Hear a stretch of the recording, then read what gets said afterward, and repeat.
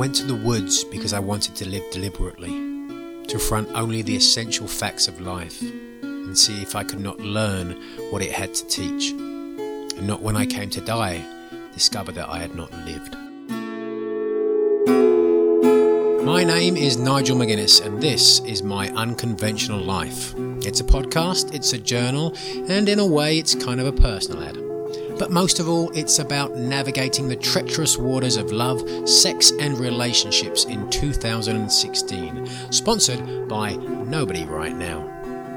Every week I detail my own journey and discuss my own untraditional views and aspirations in that world. Whatever the topic, whoever the guest, it all comes back to one question. How do we best find and express love in 2016?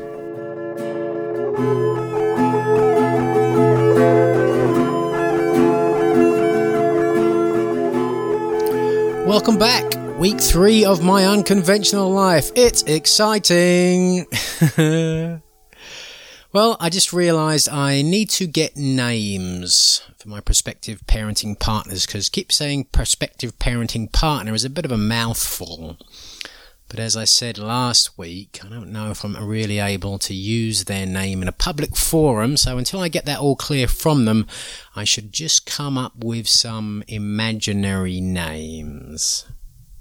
So, the one who lives down in San Diego, we will call her Supermom. And the one who's currently in Germany, we will call her Goldilocks. Silly names really, but they'll do for now. And I suppose it's a bit flippant to talk about Goldilocks after the sort of email conversations we've had this week. As I said last week, I emailed a very detailed message about my concerns about moving forward this summer to have kids. And as I said, one of the large ones was that I really needed to spend 3 to 6 months with somebody to really get to know them at their worst as well as their best before wanting to move forward in something as serious as making them the commitment to have children together. But she wrote back, and unfortunately that's just not within her timeline. Because of her age, this summer is just going to be the last chance she has to make embryos of her own. She's got to the stage now where it's really this summer or nothing, and she has other embryos that she wants to implant sometime in the future. There's not the same sort of time clock ticking for that, but it's just, for me, I need more time to get to know somebody, I really do. And the truth of the matter is, potentially that unwillingness to move forward at this juncture could cost me the opportunity to have kids. I've got to be honest with that. I've got to be careful. I've got to just admit that might happen. I've got to be okay with that. My mum is in town for the next week or two. It's been nice. I always love having my mum visit. It's great. We have a good time. Actually, we haven't really been doing that much because I've been working, and so most of the time we just do something during the day before I head out to work, and then she sort of potters around the place, pops over to the grocery store, has a few cups of teas, and by the time I get back she's fast asleep in bed, and then I sort of nestle down on the couch and actually sleep better on the couch than I do in my own bed. So it's been nice. It's been good to be close to her again, and as I've always said, it was because of her love and my dad's love that I have this sort of freedom to pursue a less conventional life, and for that I'll always be thankful. But of course, having my mum here means that dating is a little bit on the back burner. Although, let's be honest, even before she was here, it's really just not high up on my priority list right now, because I'm just so busy with everything else, with working and recording this podcast, doing my blog. Just got so many other things going on in my life. It's very difficult to find the time to date. And there are girls that I like, but the truth is, logistically wise, a lot of them just aren't close to me here in Los Angeles. I say a lot of them, there's not really a lot of them, but some of them just are too far away logistically. But it's just, there just doesn't seem the time to meet up for a coffee even. It takes weeks over here in Los Angeles to find a time where you can both fit together, you know. The irony, of course, is here I am trying to be polyamorous, and I can't even be monoamorous. It's a bit ridiculous, but there you go. It's my unconventional life. I've had another potential match on Modamily, one of the parenting partnership websites. She is a lawyer and 39 years old and from Sherman Oaks. Now, obviously, I need to respect people's privacy, and I won't give any more identifying details, but even if I wanted to, I couldn't, because this is one of the unfortunate things about a lot of the people who are on these websites is that's all the information there really is about them. There's no pictures, there's a few more lines of information about, hey, I'm looking for a guy, I'm open to a potential romantic relationship as well, maybe their religion. But the reality is, it's not enough to make a really sort of informed decision whether you want to even move forward. And I get it, you know. I understand that perhaps some of these people are worried about being identified by friends or family. But do you really think that's enough to get somebody's interest, you know? I think if you're going to do this, you've got to go, I was going to say balls deep, but you've got to jump in with both feet. That's the truth, you know. You've got to sort of like put it out there, and maybe that's easier for me to say because I'm a guy and, you know, I don't have to worry about upsetting friends and family or losing a job over my lifestyle choice. I get it, I understand, but the reality is just putting a few lines out there with no picture, it's really only going to attract people who are just out there to fuck and try and have a kid and then not be part of that kid's life. At least that's the way I see it, you know. And the truth is, I just believe in equality of the sexes, you know. Even when it comes to traditional dating, girls are always, you go on these online dating sites, right? And girls are always on there saying like, don't just text me saying, yo, what's up? Or how you doing? Or nice boobs or anything else like that, you know. Like, pick something else about them and write about it, and you know, then I'll write back to you. But the truth of the matter is that most girls get between 50 and 100 messages on these dating websites every single day. And so the reality is, you know, you don't really get the chance to make that much of an impact. And they will say, well, if you write something about me and you read my profile, you will make an impact and you will be different. But I don't buy it.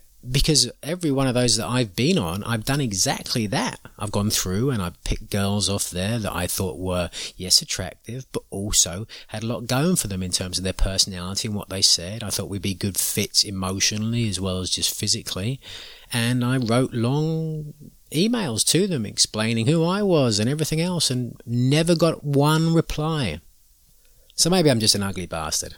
I don't know. What can you do? I'm just, I think, you know, we're at an age now where I think, maybe I'm not going to get any fans for this, but I think we should be at the stage where the way that guys date and the way that girls date should be the same. I mean, we both want the same thing. Whether you want a traditional monogamous relationship, whether you want a polyamorous relationship, you want the same thing. You want a deep, meaningful relationship with someone you care about. And the reality is, that doesn't come easy. It takes a lot of work. And just making yourself look nice and putting a profile up there, yeah, you're right, it is enough, and you're going to get a lot of guys contacting you, but you've really got to weed through the shit. But what do I know? I'm just angry and disappointed. Anyway, it's another week. I'm happy, I'm okay. Life isn't bad. I got a lot to be thankful for, I really do. This should be a good interview. I hope you enjoy it. The interview this week is part 1 of an interview with one of my best friends in the entire world and a guy who I always go to for advice, Mr. Andrew Reyes. Of all the people that I've sort of interviewed so far, he's, I think, perhaps the one who would be playing devil's advocate to the opposite viewpoints that I have, and that's why I always go to him for advice, because he's right almost all of the time. You know, he's smart, he just figures shit out, and he can be an objective mind when I'm having a trouble figuring things out. I am forever blessed to have met him at jiu-jitsu and have a friend that I can go to in times of need and always rely on, and Wonderful. Wonderful human being, a wonderful person to talk to, and a blessing to have in my life. So here's part 1 of my interview with Andrew Reyes. So, my friend, welcome to my unconventional life. Thank you. Well, I say welcome. Actually, you're very familiar with my unconventional life because I've talked to you about it. Some might argue that I'm the nexus for your unconventional life. What does nexus mean? Well, the central point, the starting point, the origin of it. Before me, you were sort of a moth in a cocoon of a relationship. But since me, you have pecked your way out of it and spread your wings into so many more imaginable ways. It's been less than 30 seconds and already we have got to the crux of your neurosis. Unfortunately, this isn't your podcast. I might take it over by the end of it. Let's hope this not. is going to become pirate radio any second now. All right. Well, listen, it's good to have you on, and I thought it was very important to have you on because you're actually one of the reasons why I'm doing this podcast in the first place, and you're also one of the reasons I do a lot of the things that I've done in my life, because it wouldn't take very long of knowing you to find out that you really are a very smart person. Brilliant, some would say. I don't necessarily mean like book smarts, although you might be. You did all right on the pub quiz when we played last time. But in terms of like life decisions and the choices that you make, whenever I've got a difficult choice, you're really the first person I come to. And I don't know whether that's from your upbringing or whatever else, but it's a good skill set to have. And because of that, obviously, I've sort of been very open and talked about my hopes and aspirations when it comes to love and sex and being a parent. And, I've tried to do my best to listen to your advice. So, broad strokes, I've talked about these subjects a lot with you. Broad strokes, what do you think is my motivation for trying to lead an unconventional life? Listen, there's a certain box that everyone tries to put people in, that says this is the way you love, this is the way you fuck, this is the way you do this, that, or the other. And I think a lot of us try to adhere to that real strictly for a long time, and then there comes a point after that where we rebel because we've realized it hasn't quite worked the way we thought it would. And then we make some decisions that maybe aren't the best. And then hopefully after that, we hit some sort of equilibrium. And I think for you, you've kind of gone through the first 2 phases and now you're searching for your equilibrium. You're looking for the lifestyle that works for you. So you can actually feel comfortable and confident and find happiness however that may present itself. But do you think what I'm doing is a bad idea? I mean, in an ideal world, what do you think is the best game plan for me to be happy in terms of dating and happy in terms of being a parent? Well, I've always said that the ideas of monogamy and a non-monogamous lifestyle, I don't really think there's a right or wrong answer to that. That's sort of up to the individual. But I think that's the point to sort of focus on. You have to be very true and honest with yourself. And you have to look at, not only how you feel, but that's only one part of the equation, but also how you react and what your behaviors are. And if your behaviors are aligning with your emotions, for example, if I want to be skinny, but I can't help but eat cupcakes, I may say that I want to be skinny and fit all day long, but my behaviors aren't leading me towards that goal. So if you feel like a monogamous relationship isn't the right fit for you, then I think that you have to some degree tweak the way you approach any relationship.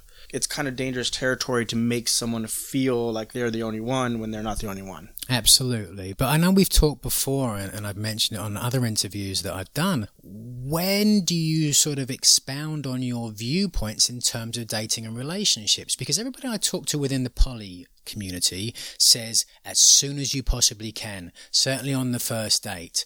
And I've found that to be rather divisive. And I tell you the problem that I have with it. The problem that I have with it is that there may be someone out there that after they've got to know me a little bit after a bit of time and hear about these ideas, not when they first meet me, but after talking to me and getting to know me and sort of bringing that barrier down a little bit, go, maybe it's not ideal, but it opens their eyes to it. Well, I understand the standpoint of people in the polyamorous community because they don't want you to lead someone on, and that's respectable.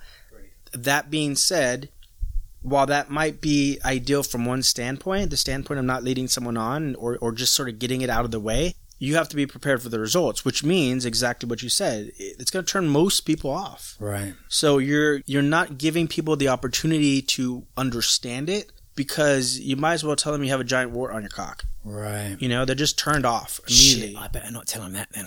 Don't tell them that part. You could tell them the polyamorous part, just don't tell them about the cock until it's at least 3 inches in. All right. After that, I think you're safe. Maybe 4. Yeah. Squeeze a 4th, throw it in. Put it in twice.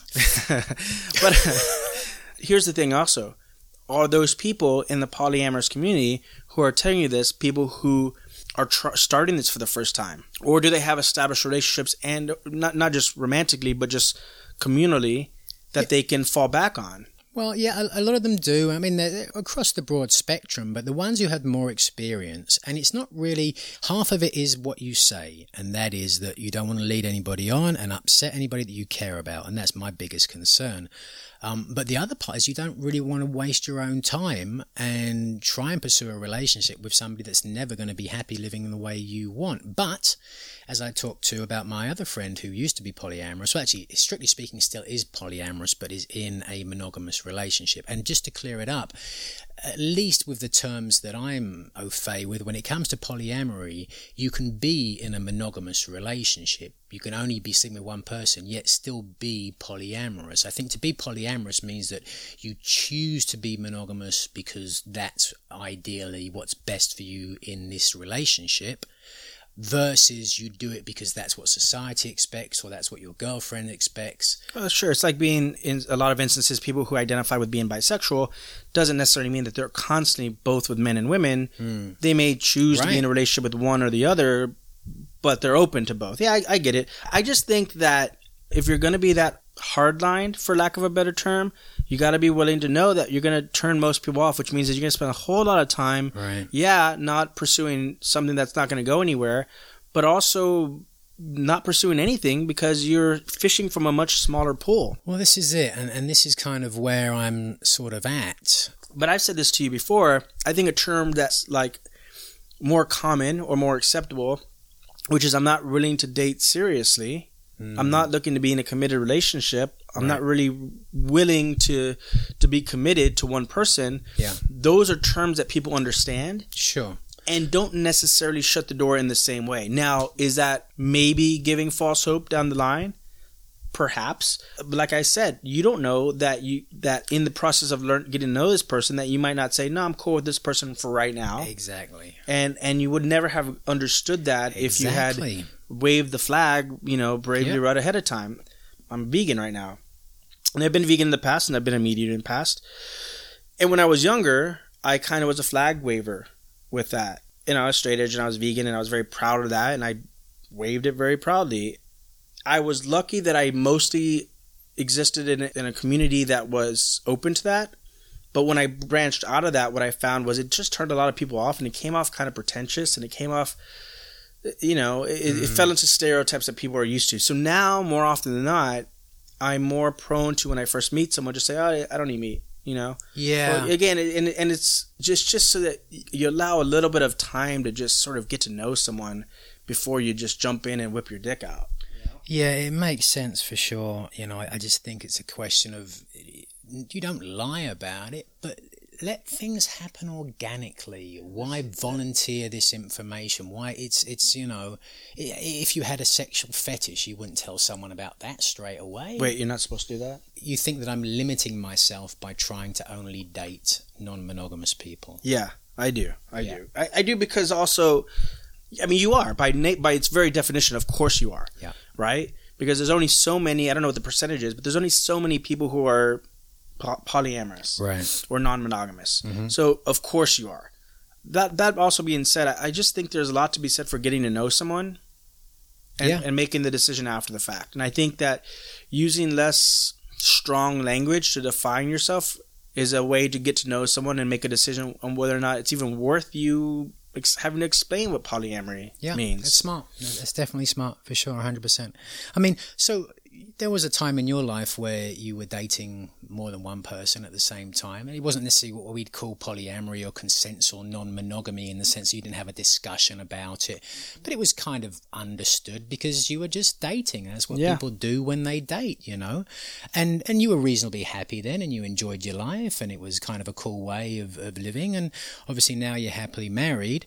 So what was it that made that change? What was it about being married and being with one person for the rest of your life that grossly outweighed the potential of sleeping with however many girls? I think that it wasn't, I never looked at it that way. I never looked at it as being monogamous or having the opportunity to sleep with more women. I never looked at it that way. I slept and or dated with multiple people at one time because, just to be very frank, they weren't the kind of person I wanted to only be with. You know, they might have been interesting enough to date casually and entertaining enough to have a sexual relationship with, but they weren't what I was looking for in a more long-term mate. And so I've gone through periods where I was serious about someone, I'm very serious about them, and when I'm not, I'm free to reign, you know? Right. And so I think that it wasn't a decision to leave the opportunity to sleep with more women. It was just that I met someone who fill the criteria of the kind of person that I'm drawn to and attracted to and interested in and always engaged with, that I kept pursuing, and you keep pulling the thread on the sweater and it becomes a very natural next step to become committed and then become, you know, move in together. And then neither myself nor my wife really intended to ever be married. I don't think we ever really thought of that in our long-term futures before we met each other. But again, it wasn't a decision to get married. It wasn't a decision to be in a relationship. It was just, oh, hey, I like you. And here we are, you know, 4 or 5 years later, still liking each other. So, what was the moment? Was there one moment where you went, man, I could marry this person? Well, there was definitely, when I first met my wife, it was on a movie set, and it was a purely sexual relationship that lasted about 3 days. Well, 3 nights to be exact. 3 very long nights, very exciting, thrill-seeking nights. Not according to her. Well, she's married to me, so they must have been pretty good. And then, as per usual at that time in my life, I was like, okay, don't want to get too attached. Started to back off a little bit, and then somehow it got around on set that we had slept with each other, and that irked me. And I kind of blew her off, to be very frank. And I ended up, sleeping with another girl. I didn't sleep with her, actually, technically. I just hooked up with another girl who also worked on that set. So absolutely nothing about me should have said marriage material. It wasn't until a year later that I came back out to Los Angeles for work that I said, I don't know if I really gave that girl a fair shake. I really should get to know her. And I don't know anyone else out here. And she was plenty nice. And I wasn't really proud of the way I had behaved, so I felt like if she was open to it, would be nice to just get to know this person. And so we did, and quickly thereafter, it became a sexual relationship again for a good 2 or 3 months while I was out here working. Right. The entire time, I don't think either of us intended to be in a relationship. In fact, she had a coworker even ask her, like, do you think this could go somewhere? And she was like, fuck no. Absolutely not. This guy just like banged me last year and left. Like, of course not. This is just for fun. Yeah. But lo and behold, again, as these things occur, you start to inevitably spend a little bit more time out of the bedroom, and you start to hang out more, and you just start to find out that, oh, this person is really interesting or engaging, or, oh, this person has this trait or that trait that I really like. Right, but was there a moment? Well, there was a moment when I realized I really liked her on a more serious level. Which was what? We were in Vegas. Yeah.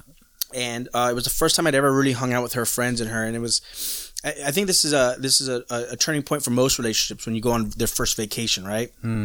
So I was about to go back to Texas, where I lived at the time, and we did one last weekend away. We went to Vegas, and we went with our friends, and the whole setup felt more like one that would exist in a relationship, right? Yeah. And I liked her friends, and that's always an important step. I was like, oh, her friends are really cool, right? So now I like this girl. She's cool, and her friends are cool. Great. I remember we were at a club, and ironically enough for me, it was called Vanity. And I was probably a few drinks in, and I remember texting my friend who had introduced us, oh, fuck, I really like this girl. And I don't remember what specifically that night made me think that, other than alcohol. But I just realized, I really this person has moved beyond someone I simply enjoyed sleeping with and occasionally hanging out with. It was someone who I really enjoyed their company and was starting to develop real romantic feelings. But there was a moment where you decided to propose. There was, but even to backtrack a little bit, when I knew it was going to get serious was when I went back to Texas and we were talking via Skype and what have you, and maybe 2 weeks later, she very sleepily and I think very strategically said, well, I'm not going to, I don't remember exactly how it was worded, but something to the effect of like, if you sleep with anyone else while you're out there, I just rather would not know. And I said, well, I'd rather not know also. And in fact, it sounds like neither of us really wants the other person to sleep with anyone else. So why don't we just not? And she's like, okay, fine. It was kind of just like that. I was like, listen, neither of us really want. It doesn't sound like either of us really are interested with sleeping with anyone else. So let's just not. Right. Why are we trying to appease the idea that this other person might want to go do it? If they want to do it, then they could just say it. And then And I don't remember if I've ever told Christine this, so this might be the first time she hears it, but I had an opportunity to sleep with someone. Potentially a threesome, actually, if I'm being very honest. Wow. And it was a girl that I used to talk off and on with via phone, but I'd never really done anything with her. And she told me she was out with, she's bisexual, and she was out with her girlfriend, and they invited me out, which should indicate what their intentions were. And I feigned a cold to avoid going out because I felt that in love with what I realized was in love with my now wife. I was just like, I'm sure it would be a lot of fun, but I just don't want to. I just don't want that. I want what I have in Los Angeles. And even though I don't know when I'm going to move out there, that's what I want to be around. And so I pretended to have a cold and I blew off the night. And then shortly thereafter, I got work out in Los Angeles. And then I stayed with her that trip. So we're basically living with each other. And I think it was maybe 4 or 5 months after that where we're rounding about a year of dating when I realized this person sort of checks all the boxes of what I'm looking for. And it wasn't that deliberate or cold, and it feels a little unromantic, but you just sort of feel like this person makes you feel sort of, I hate the word comfortable because that sounds like settling, but comfy I think is the better word. Sure. This person feels comfy when you're around them. Yeah, it's a really good fit. Yeah. I've been there myself, and I've got into relationships in that place. I guess the question then really is, because before you said that, when you were just sleeping with girls or whatever, it was because you didn't really like them enough. They weren't interesting enough to be more serious with. Mm-hmm. Do you think then that's the same with me? Do you think that really, if I met someone I really did like them and they were really interesting to me and different and cool and hot and sexy and those sort of things, that I would, by my nature, or do you think it would be natural to say, hey, I don't want to see anybody else? Or do you think that it could be different for other people, i.e. other people could feel the way that you felt about Christine but not want to be monogamous? Yeah, of course. Okay. I think both are applicable. I mean, I think that you can be in love with someone. I think it's absolutely possible to be in love with someone and also sleep with other people. I also think it's not possible. It really depends on the person. Right. I think that, my wife and I have always had really open conversations about sexuality and relationships, and we've both had our past. And for me, the way my mind operates, I compartmentalize very, very easily. So I could sleep with someone and it just be that and still love my wife just as much. So it's not always just because I never look at another woman, or I never this or that or the other, nor do I expect that from her. Right. But there's bigger things to consider, and there's consequences to all of your actions, or not even consequences, but maybe a reaction to all of your actions. Sure. There starts to become over time other reasons why you don't do that. Sometimes, frankly, and again, sounds a little unromantic, you're just fucking exhausted from it. Sometimes you just don't want to fuck with it anymore. You just don't want to do that anymore. Yeah. You're just perfectly happy being with one person whom you never seem to get tired of. You never seem to not want to be around. And you just don't want to fuck around with it anymore, And that's not like a consistent, like every single day, every moment of the day feeling. Sure. But but as an overarching feeling, yeah, I think it's 100% possible that you're just like, you know what, I just don't feel like anything else. Right. You know? Yeah, which kind of leads me on to a question. I remember you sent me an article. You sent me a few, but one specifically that was talking about how monogamy is an evolution from polyamory, that we are naturally polyamorous, but we have evolved monogamy because of some kind of, not societal constraint, but because it has value in and of itself. What to you is the value of monogamy? Why is monogamy to you, other than what you said, just being tired of the whole being a single thing, and being happy being with just one person? What are some of the other benefits of monogamy versus polyamory? This is, I'm sure there will be plenty of people who will argue this point. I think especially in the polyamorous community, I find it difficult to believe you can become a master of anything if you're the jack of all trades, right? So maybe that's just my personality. So I feel like if you want to be a really great kickboxer, you can't do 7 other martial art disciplines and be really great at that, right? Yeah. So I think one of the benefits of monogamy is that you have the chance to focus on one person, right? And by focusing on one person all of the time, from a romantic standpoint, there is a certain level of intimacy that it can be met without the distractions of others. Now, again, that's not to say that you only have love for one person, but purely from you can get to understand someone on a level because that's your focus, is the one thing. Okay, I mean, I've been reading a book called Polyamory in the 21st Century, and it actually is says that polyamory is actually a way of relating to more than one person at the same time, therefore developing that side of you even more than monogamy. With monogamy, you have one relationship, and that relationship works in a certain way. Certainly if it's codependent and you have someone who's more of the dominant person and someone more of the submissive person, then a lot of times you don't really get that chance of introspection, because, for example,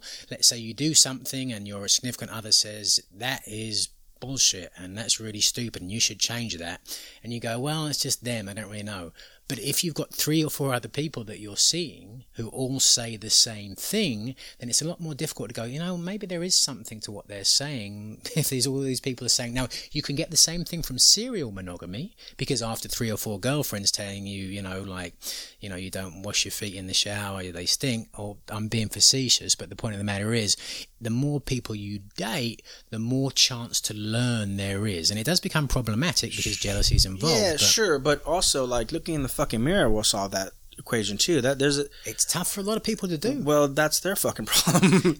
I mean, you know what I'm saying? Like, I get it. I do get it. Yeah. But I think what you're talking about is community, yes, which doesn't necessarily have to be romantic in nature to point out the fact that you've got, again, to be facetious, bad hygiene. Agreed. And frankly, if you've gone this long in your life without figuring out these bad habits, you're probably going to be, no matter how many people tell you, you're probably going to be not so open to hearing it, at least initially anyhow. Right. Yeah, maybe so. Maybe it can help point out, if 10 people tell you all the same thing, it's kind of hard to ignore. I'll buy that. But I would also argue that there are studies that show that multitasking lowers the ability for your efficiency in each area as you increase the multitasking, right?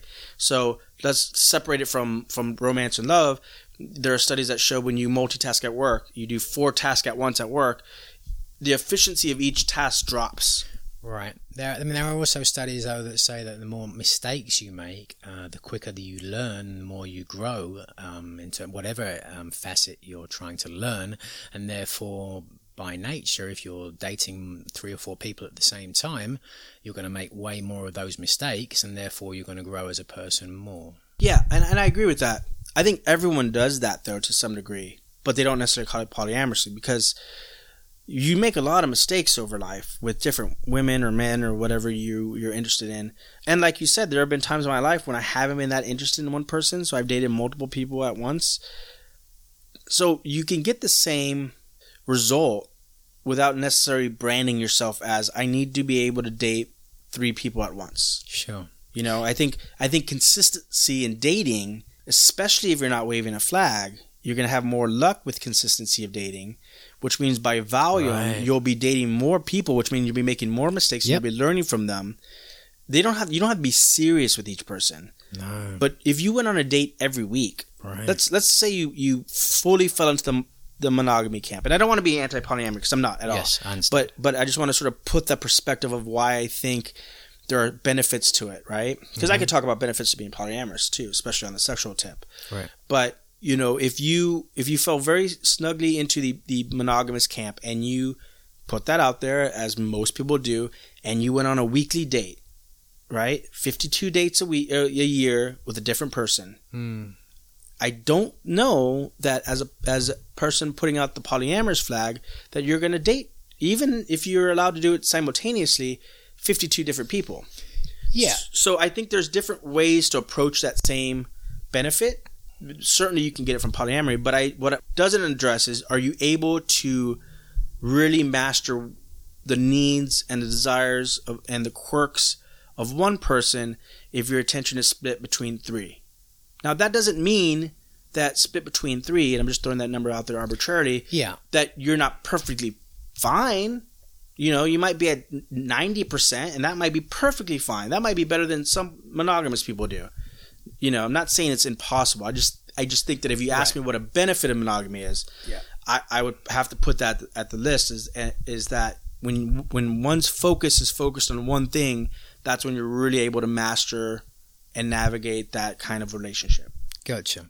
I know we talked before, and I have friends in the poly community that believe that as a society we are on the verge of a major cultural change and a revolution, much in the same way as the civil rights movement in the 50s, the whatever amendment that is to the Constitution where women could vote, 18th.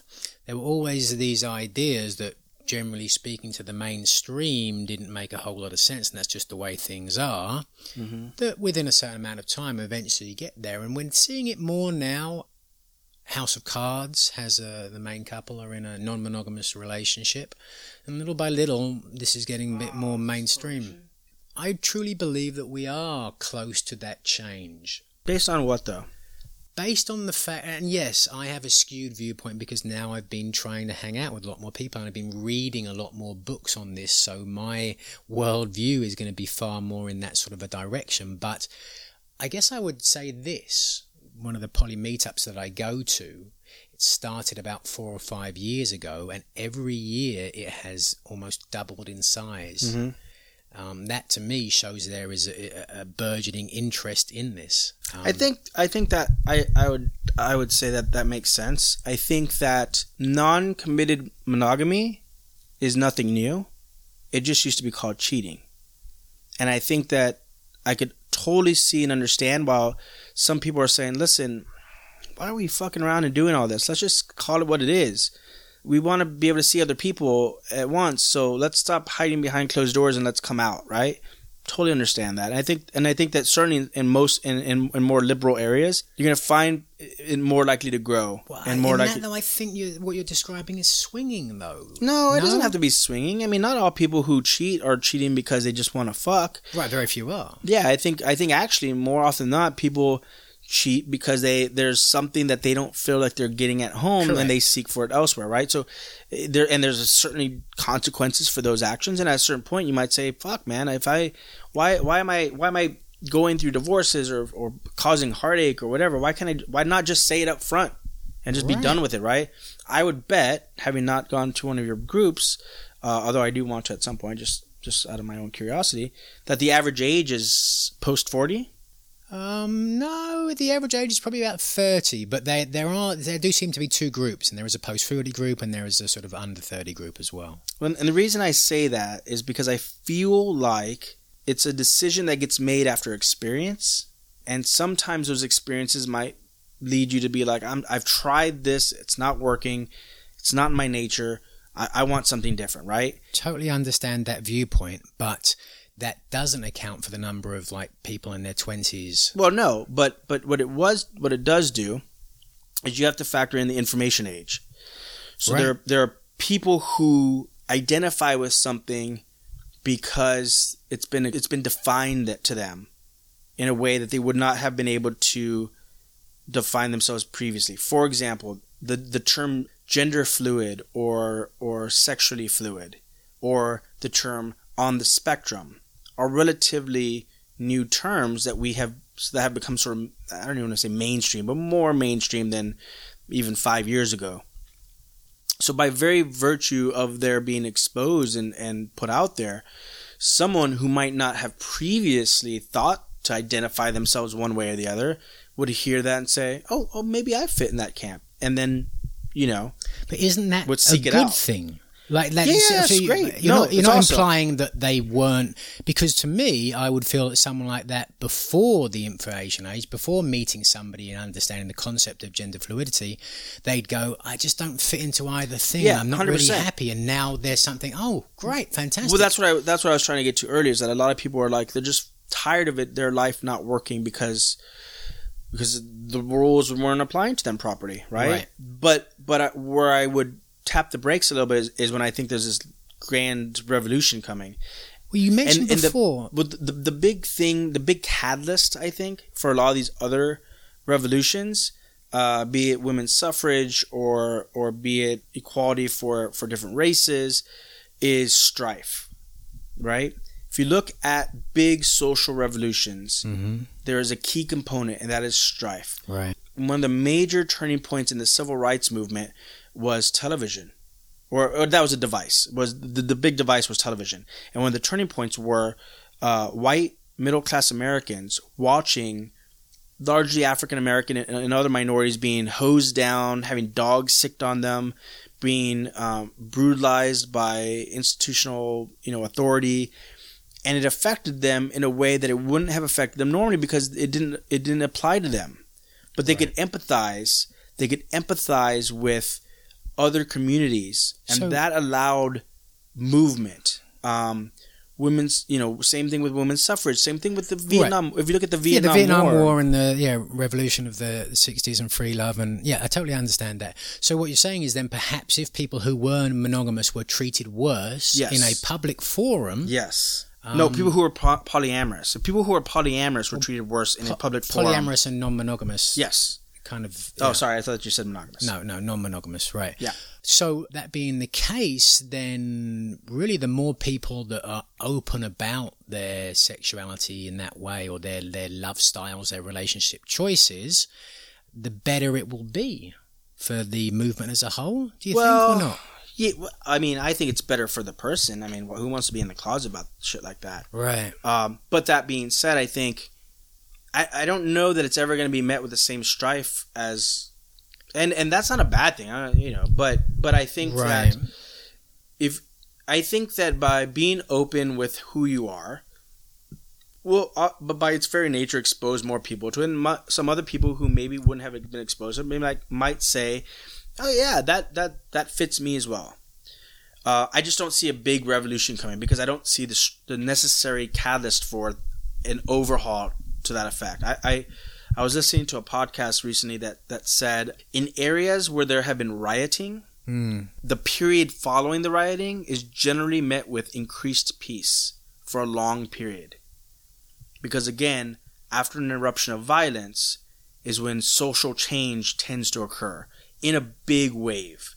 That doesn't mean that incremental change can occur by other methods, but when we start to talk about, I know 10 people now instead of 5 people who are identifying this way, the social revolution is coming. I think you're forgetting that historically there needs to be some form of violence or suppression in order to cause such a massive overhaul. I certainly see that, and they're definitely valid points. My only counterpoint would be the power of the internet and the information age to how information can move so readily now, so rapidly. Sure. And of course, I'm not a big conspiracy theorist, but there obviously are things that have happened in this country over the last 20 or 30 years that weren't the way that the mainstream media has projected it. And the majority of people could have access to that information. It is out there, but they're just not that bothered about it. But this is the difference. This is what I really feel is the difference.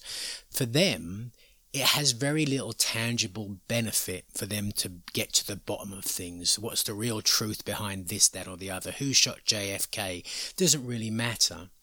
But if there truly is something wrong with the way that monogamy is the expected norm for absolutely everybody, then there is something extremely positive for people changing. Not to say non-monogamy is better than monogamy, but just saying that perhaps it should be a choice, not an expectation. Well, it is a choice, not an expectation. Not to most people. Well, that's not true. I mean, really? I don't think so. I mean, is it an expectation? Yeah, but it's not an expectation. I mean, who is it an expectation from? People who want it, right? Well, yes and no, because I truly believe and put myself in this category. If you'd have asked me, you had this conversation with me 10 years ago, I'd have gone, yeah, I'm just monogamously inclined because I don't really do casual sex. I really want to know someone and I have to care about them. If I don't care about them, I don't really want to have sex with them. But that was because I didn't know there were other options. Well, that's not true, dude. I mean, you could have dated casually. I tried. Well, okay. It didn't work. Why didn't it work? It didn't work because as soon as I started dating somebody, we got into a serious relationship. But you didn't have to. You didn't have to get in a serious relationship the moment you started dating someone. I did. Agreed. Because I'm sure you know other people who casually dated. 100%. But we could have been having this conversation 50 years ago or 100 years ago about dating someone of a different race. Mm-hmm. So you don't have to. You can date someone of a different race. But because of the way society was set up... Yeah, but see, that's where I'm talking about the difference between strife. If 100 years ago you dated someone of a different race, you probably would have been run out of town. You might have been lynched. Right. Right? If 100 years ago you didn't settle down, you might have maybe in certain areas been thought as a womanizer. Yeah. But outside of that, you didn't suffer the consequences of some of these other social movements, right? You just didn't. So what I'm saying is that with I think it's great that people are saying, hey, listen, I really love this idea that people are adopting the idea of a spectrum, which is that things are not so black and white. Things are not one way or that way or the other, that it can be whatever, it can kind of fit you properly, right? Like a suit. You tailor it to your needs as it fits you.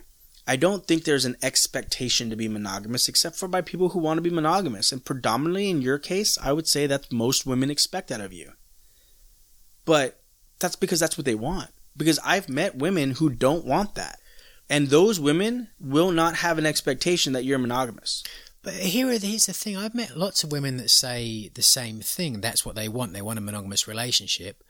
But when they're single, they sleep with more than one person at the same time, just in a casual way. And they say it's okay for them to have sex with more than one person at the same time, as long as they don't have feelings about them. But once you have feelings and emotions for someone, then you should only want to be with one person. Well, so it's not that they only want to be monogamous. They only want to be monogamous with someone they really care about. And it doesn't seem to be a very positive way of living as human beings. What are you talking about? Why not?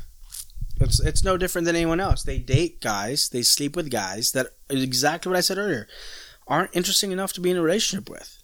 They're probably just good enough. They're good enough for tonight. Hey, I'm horny. I need a dick, and that guy will do. Or I need to get laid. That girl will do. Sorry, this sounds callous, but that's what people do. It doesn't mean that they'd be happier or there's some sort of pressure to move them away from that. Most people that I know that have slept with multiple people, there's a reason why they ended up with one person, because they weren't really at their maximum happiness with that. Right, because they didn't have deep, meaningful relationships with those people. Right, because they weren't built to have deep, meaningful relationships with multiple people. And the moment they did, they just didn't have interest in anyone else.